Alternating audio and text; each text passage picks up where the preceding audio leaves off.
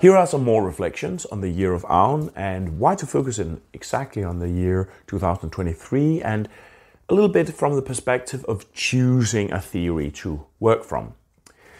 But first a little bit about this kind of sort of long time cycle celebration, which is a thing that you find a little bit around the world, in fact. For instance, in the Hindu Kumbh Mela celebration, that is understood as a joining, a connecting, which is based on an atonement, a penance that cleanses people from the sin that has come upon them in the past 12-year cycle of the Kumbh Mela celebrations. That are these gigantic pilgrimages where people cleanse themselves in the sacred waters of the Ganges.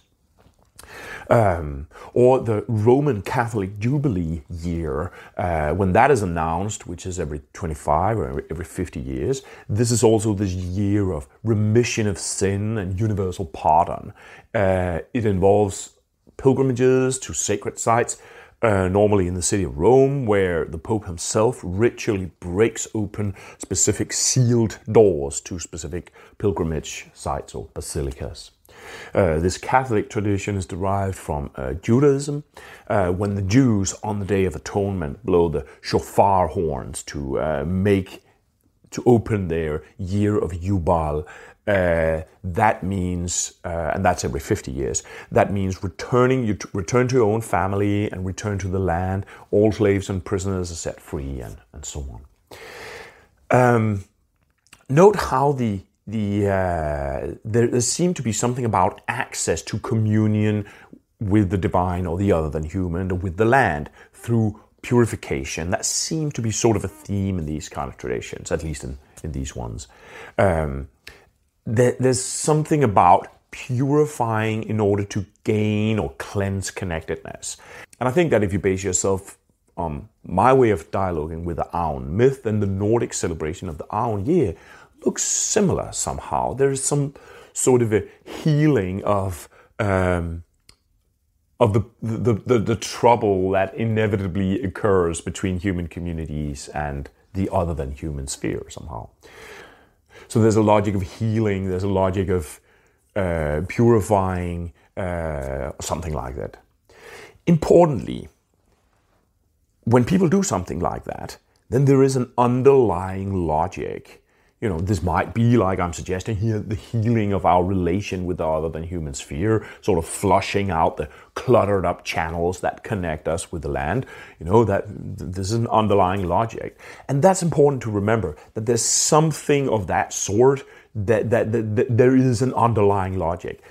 And it's important to remember, because in scholarship on pre-Christian Nordic religion, there are often different theories and different perspectives, and there is almost always an element of speculation, also to my suggestion for how to time this. So if you want to bring this healing into human culture, then there is an element of having to choose a theory and say, okay, we'll go with this one.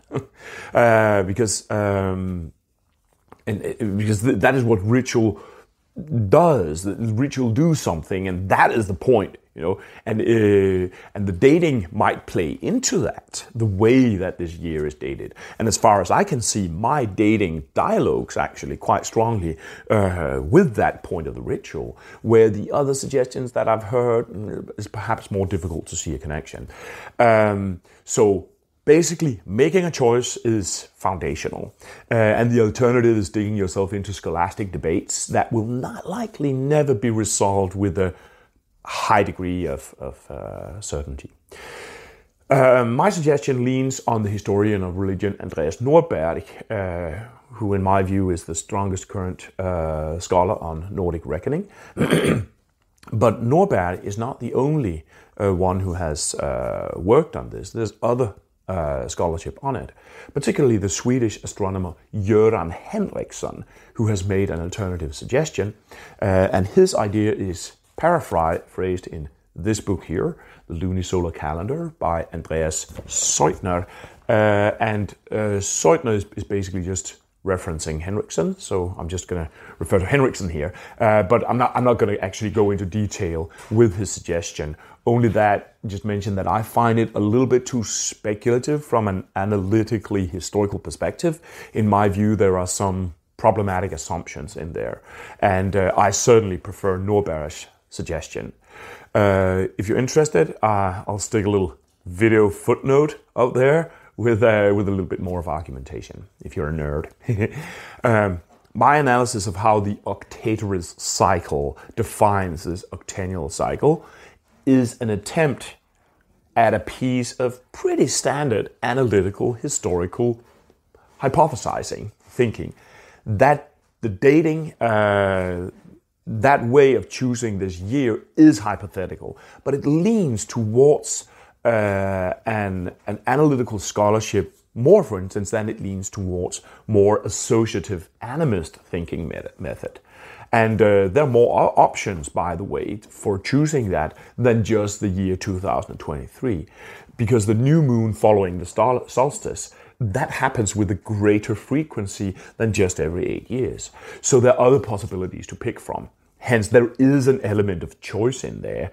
But also, we had the realization and then we moved on it because, the world is in dire need of healing. It seems quite visible that we have flaked out of doing this for about 1,000 years. So if you want to think in associative animist ways about it, you could also say that now is when we realized it, so now is when we start doing it. In my general work, I actually don't work exclusively from very strict historic thinking, and there's a reason for this. The reason is that I want to recover traditional animist ways of knowing and thinking, and they differ from what you would call analytical knowledge of modernist scholarship, right? And I want to find ways to bring animism into mythology as well. That is, I think, recovery of traditional ways of knowing. So for instance, when I'm communicating on calendar in my calendar book that you can find somewhere, you'll see that each calendar day has a field that's called data, which is the data, and then there's one called dialogue, where I'm trying to open the way in which we engage traditions towards associative dialoguing way of generating culture. Because the strict historical analysis is, in my view, often misapplied if the objective is to generate contemporary culture. It quite simply is not a kind of thinking that's functional for the objective of producing recovery of traditional knowledge. And it ends up, I think, regularly being methodologically convoluted. For instance, in the so-called Reconstructionism, which I have often seen it performed in ways that I find to be methodologically self-defeating. So there are different kinds of thinking that we need to sort of pull in somehow, and we need to start working with that. Historical analytical thinking can, of course, assist with a lot of bits and pieces, but other ways of thinking are also needed if the objective is recovery of living animist culture and traditional ways of knowing as organic, transformative, live modes of land connectedness, basically. However, my hypothesis of how to date the Aun year is actually, I think, a quite standard piece of historical analytical thinking. It is still hypothetical, well, for exactly that reason, but I think it is analytically possibly the strongest suggestion on the market. And this is also why we, Mathias Nordvig, Joshua Root, and myself, and Maria Lisette Jacobsen, had, the temerity to go out and ask people to join us in this announcement of the 2023 as the year of Aun, because the analytical knowledge that places itself close to the normative standards of knowledge in our age, that is also the kinds of knowledge that has rather high level of consensual currency in our age. Now, what you're likely to find is people who will say, well, I have been dialoguing with this in a different way. Perhaps I think that Henriksen is right, and I've read in the stars or in the markings on a stone in my local area that the real octennial year of celebration should be held in a different year. This is likely to happen, and I basically think that you're free to follow these alternative trains of logic and organize your own octennial celebration according to these, if dialoguing in that way makes more sense to you. What I'm trying to do is to balance. I'm trying to balance using historical analytical thinking where it seems more appropriate, and to use more associative, dialoguing, animist ways of thinking when that seems to be the way to go. And I admit that I don't have very tight criteria how to define when one thinking is right and when the other seems to be right. And if you have them, then drop them in the comments segment here. I'm really interested in how to maneuver between these different modes of thinking. So about the dating, I'm focusing on analytical thinking. It's not just that historical analytical thinking is truer in some cosmic Abrahamic truth sense. It is that there's a right kind of thinking needs to be applied for the right kind of objective, you know. And then I'm leaning towards a more associative animist thinking in the analysis of the Aun myth, what it means, which I spoke about in the last video. And after that has been brewing inside me for a while, I see that healing logic as profoundly convincing. I really think that explanation totally works. I actually only had that as a kind of an inspiration just before making that last video. And I didn't have the idea when I launched the announcement of the Aun year. You know, that was just that I could see that there was this way of dating and we need to start figuring it out. But there's this funny and I think amazing thing about this weirdly over-public way of thinking, that it has an enormous dynamism and pull somehow that makes it, in my experience, very rich with realization and creative insights. And I think that this healing perspective, it spins really, really well with what these kind of celebrations often, what they often are. So, but if you look at it from a strict analytical historical perspective, I doubt that you could substantiate a very, very strong, for instance, genetic connection between the Aun myth and the Fisher King Grail myth, like I mentioned in my last video. But there's a strong similarity, the dysfunctional king. And though this similarity is associative, I totally think it makes sense. So Norberg's suggestion for how to think about this in combination with my own, that uses the heathen lunisolar criterion to place these celebrations in both Lejre and Uppsala on the dates that are reported by the sources Tidmar of Merseburg and Adam of Bremen, and that is the Uppsala celebration sometime around the vernal equinox and around the Three Kings Day, which is exactly in Lejre, which is exactly when the celebration will fall actually in 2023. The strength of this suggestion is its simplicity. It doesn't rely on advanced astronomical patterns that need to fit with, complicated lines on a rock side in Bohuslän or something like that. It looks at that aspect of the cycles of light that we know was the anchor point of pre-Christian calendar.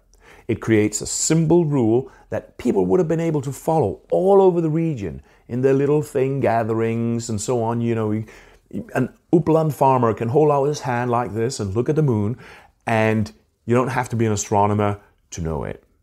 And that way of this way of timing that I'm suggesting in the last part of my first video, it also looks familiar, I think, to how people normally organize their calendars. It follows basically an easily observable pattern that's calibrated with a leap year. So yeah, this is just a little consideration on